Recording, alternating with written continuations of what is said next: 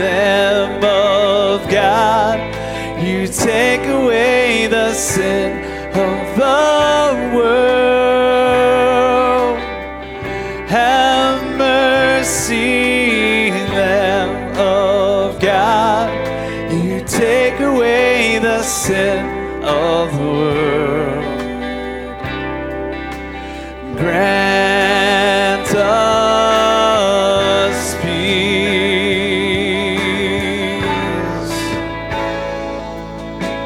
Grant us peace.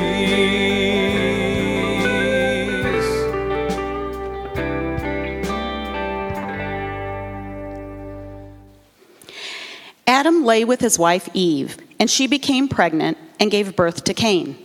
She said, "With the help of the Lord, I have brought forth a man." Later, she gave birth to his brother Abel. Now Abel kept flocks, and Cain worked with the soil. In the course of time, Cain brought some of the fruits of the soil as an offering to the Lord. But Abel brought fat portions for some of the firstborn of his flock. The Lord looked with favor on Abel and his offering, but on Cain and his offering he did not look with favor. So Cain was very angry, and his face was downcast. Then the Lord said to Cain, "Why are you angry? Why is your face downcast? If you do what is right, will you not be accepted? But if you do not do what is right, sin is crouching at your door. It desires to have you, but you must master it." Now Cain said to his brother Abel, "Let's go out to the field."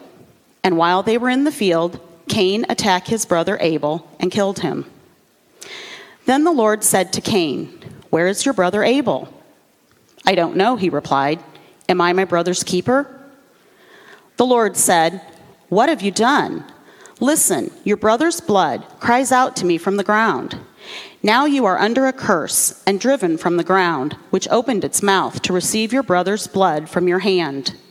When you work the ground, it will no longer yield its crops for you. You will be a restless wanderer on the earth." Cain said to the Lord, "My punishment is more than I can bear.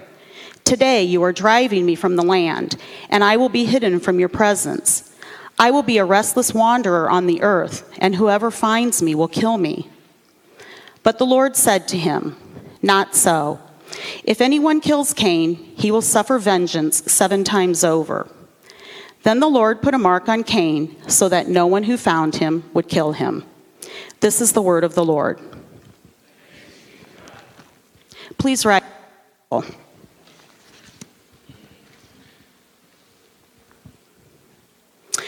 You have heard that it was said to the people long ago, "Do not murder, and anyone who murders will be subject to judgment."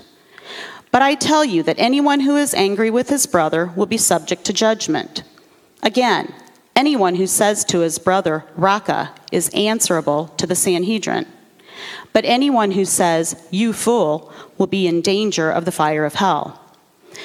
Therefore, if you are offering your gift at the altar, and there remember that your brother has something against you, leave your gift there in front of the altar.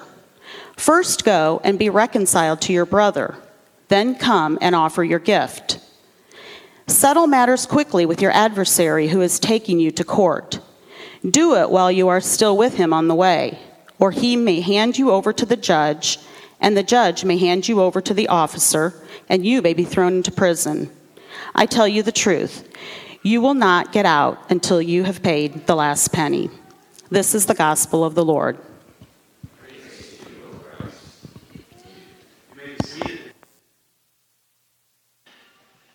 I don't know about you, but I'm finding less enjoyment in watching television, and I find myself reading more than I ever have. And it was about 10 years ago that I gave myself permission to read other than just theological kinds of works, okay? So one of the things that I like to read are murder mysteries, the whodunits, okay? And usually the stories are fairly predictable. Someone important, a baron or a baroness or a politician is murdered, and they find the body. And then the detective sleuth comes on the scene, and one clue after another starts to add up throughout the book. and amazingly, it's all put together. And finally, in the last chapter, they realize the culprit. And the person is arrested and fingerprinted, and the story is over. Well, in real life, murder is much less entertaining. Murder is scary. And I don't know about you, but sometimes I get tired of turning the news on. And the senseless murders that we hear about day after day here in central Indiana. If you turn on the news tonight, chances are pretty good that someone right now is plotting to murder someone else, and it'll be on the news. Well, God knew that this would be an issue for his people because of sin in our hearts. And so he gave us what we call the 10 Commandments. And to those of you who have studied in confirmation or catechism classes, the 5th commandment, as we number it the 5th commandment, says, you shall not what? What's it say? You shall not kill. You shall not murder. And so God knew that we needed this boundary. And so what happens for us as Christians is, I know you're already thinking, I can check that one off. I would never, ever kill somebody or murder someone. I've got that commandment down. But what we're going to do today in studying this scene of Cain and Abel, the farmer who killed his brother, and when we combine that with what Jesus says in Matthew chapter 5, we're going to find out that we're all murderers. We're going to find out that killing a person is not just the actual deed of taking a person's life, snuffing out that life. That's murder, all right.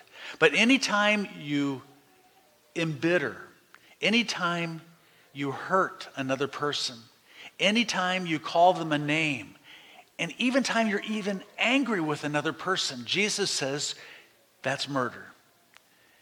Well, let's go back to that Old Testament story. We're looking at memorable stories from the Old Testament. And today, many of you already know this story, is from Genesis chapter 4. In the chapter just before this, we know that Adam and Eve, who had everything perfect in the Garden of Eden, disobeyed God. They wanted to go their own way and not God's way. And so as a result, they sinned, and then they passed that sin on to their kids. Adam and Eve's family begins, as we all do, with the joyful birth of our firstborn. And for them, their firstborn was a little boy named Cain. And soon they are blessed with another son named Abel. Now, we don't know a lot about these boys, except that Cain grew up to be a farmer. He tilled the land, he worked the land, and sure enough, God blessed him with fertile crops. Abel, on the other hand, became a shepherd. He took care of sheep. So that as they grew up, when it came time for them to honor God with their offerings, with their sacrifice, Cain gave what he had, which was the first portion of his grain, of that which he produced from his farm. Abel, on the other hand, gave the first portion of his sheep. Okay? And both of them gave offerings or sacrifices. But we are told in verse 5 that the Lord looked with favor on Abel and his offering, but on Cain and his offering, he did not look with favor. Now, what's going on? Why did God reject Cain's offering? There must have been something wrong. And it wasn't because he didn't have what was right to offer to God, but there must have been something wrong in his heart. There must have been something that caused him to think that his offering was a have to and not a want to. He was not giving his offering out of love for God. Once in a while, and don't be offended if I catch you doing this too. Once in a while I have people say, well, Pastor, I paid my dues this month at church. I says, what do you mean? He says, well, no, we're not a country club where you pay dues to belong, okay? Our offering is something that we joyfully give as a result, as a response to everything that God has given to us. And our offering is never something that is to be given under compulsion. It's something that we want to do out of love for God and the love for his mission to connect people to him and his love in Jesus Christ. And so there was an issue. There was an issue with Cain. Hebrews 11 verse 4 says, by faith Abel offered to God a better sacrifice than Cain. In 1 John 3, we are told that Cain's actions were evil. Now, we got to go to the next step. How do you think that made Cain feel? Well, verse 5 says, Cain was very angry and his face was downcast. The Hebrew word for downcast is that his face fell. Have you ever seen someone who has a fallen face? It's a face that is filled with anxiety and anger. Someone who is so upset that you can just read it on their face. And that was the situation with Cain. So Cain he's got this rage and he's pouting like a little child. So what does the Lord do as with parental concern? He pulls Cain aside for a little talk and he says, Cain, why are you so angry? Why are you so downcast? Why is your face looking like that? So the Lord is asking Cain to probe his heart. God already knew what was angering Cain. It was jealousy. Jealousy. That's what jealousy does. Think back to your life at times when you were jealous. If you grew up in a family, when a brother or a sister got something bigger or better than you did, you felt jealous. Or when, like me, you keep your cars running and for a long time and you're driving these old cars and your neighbor one day just pulls up with a brand new car in his driveway right next to you, okay? You start to feel jealous because you're comparing yourself with what others have. And sure enough, that's what Cain was doing. And he stomps his feet and he sulks. And God says to him, Cain, if you do what is right, will you not be accepted? He says, do what is right, Cain. Now, notice the Lord doesn't say, do your best. He doesn't say, Cain, try really hard. The Lord says, do what is right. In other words, Cain is responsible for his own actions. Cain is responsible for his relationship with his brother. Now, God warns Cain. He says about the consequence of this jealous attitude. He says, but if you do not do what is right, sin is crouching at your door. It desires to have you, and you must master it. Now, this is an intriguing description of sin. It's like an animal with sharp fangs and teeth that is just ready to pounce on its prey. That's what sin is like. And so God is giving Cain a warning. He's telling him, he says, sin is gonna get you, and you have to do something about it. He says, with my help, you can say no, you can master it. God says, you're vulnerable, Cain. But he doesn't heed God's warning. And in jealous anger, what does Cain do? He says, Brother Abel, let's go out into the field, verse 8. And while they were in the field, the Bible says that Cain attacked his brother. We don't have the details. He attacked his brother Abel and he killed him.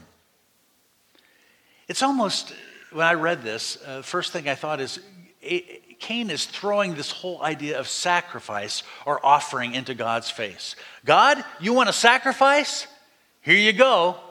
I'm throwing it in your face. Here's my brother's blood. And Abel falls dead, becoming the first name on history's shamefully long list of murder victims. Now, foolishly, just like his parents, Cain thought he could hide this from God. But the fact is, again, we see that secret sin on earth is open scandal in heaven.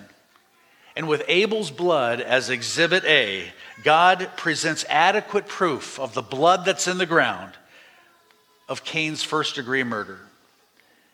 And so the Lord says, things are going to be different for you, Cain. There's a curse now upon you. No longer will you be able to plant crops. The earth will not yield anything for you. And you will have to wander the earth. It'll be bad for you, Cain. And Cain says, well, Lord, this is too harsh. Whoever finds me will kill me. Now, I would say, tough luck, buddy. You are getting what you deserve. You killed your brother. There's going to be a response for that. You can't just kill somebody and get away with it. But it's amazing here that God shows his character. God is a God of mercy and grace, and he shows it even in this lesson. And he says, if anyone kills Cain, he will suffer vengeance 7 times over. And then it says, the Lord put a mark on Cain so that no one who found him would be able to kill him. Now, that mark was not a mark of punishment. It was a mark of grace. It was a mark of protective blessing. And yet Cain, whose name means received from the Lord, no longer basked in this living relationship with God. No longer did he enjoy presence with God. And he had to wander around the earth. His story is a tragedy. Now, we cringe at a horrible act like this of murder.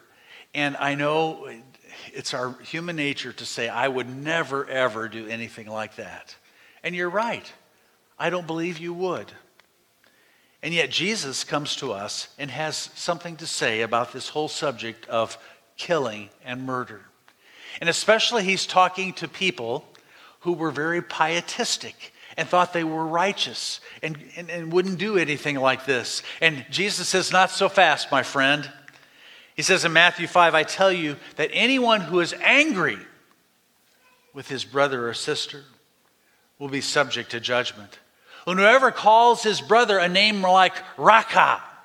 Now, I did some research on the name Raka. It's an Aramaic name, and it literally means in Aramaic, dumbhead. Okay? Now, in German, we had a different name for that. What was that? What is it? Dummkopf. You remember that? Yeah, see, you've been there, right? He says, anyone who says, you fool, will be in danger of the fire of hell. Martin Luther, in his explanation of the 5th commandment, takes these words of Jesus and says, we are not to hurt or harm our neighbor in any way. That's what murder is. Anytime we hurt somebody with our words, with our attitudes, with our actions, we are just as murderous as Cain did with Abel. Well, what can we learn from this today? From this story of Cain and Abel? Well, the first thing I was reminded of again of how sinful jealousy can become.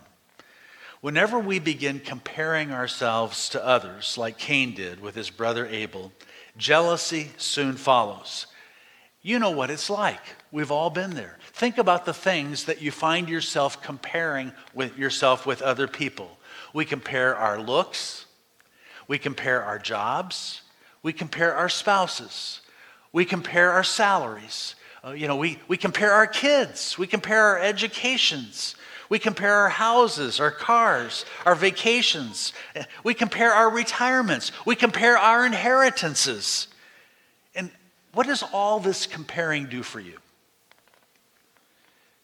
When we become jealous of others, not only are we breaking the 5th commandment, but we're also breaking the 1st commandment. Because what we are doing is a form of idolatry. When we compare others and start to grumble and say, God, why is it that they have this and I only have that? When we do that, we're saying, God, I'm not trusting you. I don't believe that you are big enough as my God to give me what I need. Even though you promise in your word that my God that you will supply all my needs according to your glorious riches in Christ Jesus, it doesn't look like you're doing a good job. And so not only are we breaking the 5th commandment, but we're breaking the 1st commandment, and we're putting other things before God. The second thing that we see here is that jealousy often leads to anger. And anger is a disease in our soul. It's a root, the Bible says, that of bitterness. And when anger is ignored, it never corrects itself. Some things correct themselves, but not anger. If you've ever had a flat tire, did the flat tire correct itself? No. You had to get it fixed. In the same way, if anger gets into your heart and into your soul, there's only one thing you can do. You have to let it go. It has to be removed from you by God's grace. That's why we are called to admit it. The Bible calls it confession. Otherwise, we're just, as the Bible says, we're lying or we're deceiving ourselves. Cain could not hide his anger. And it just foamed up into murder and other terrible things.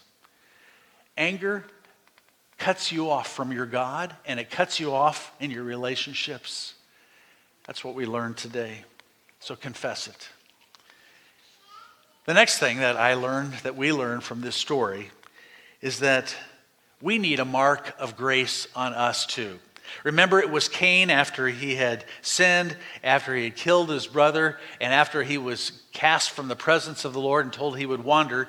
The Lord put a mark of blessing, a mark of grace on him so that he would not be murdered by other people.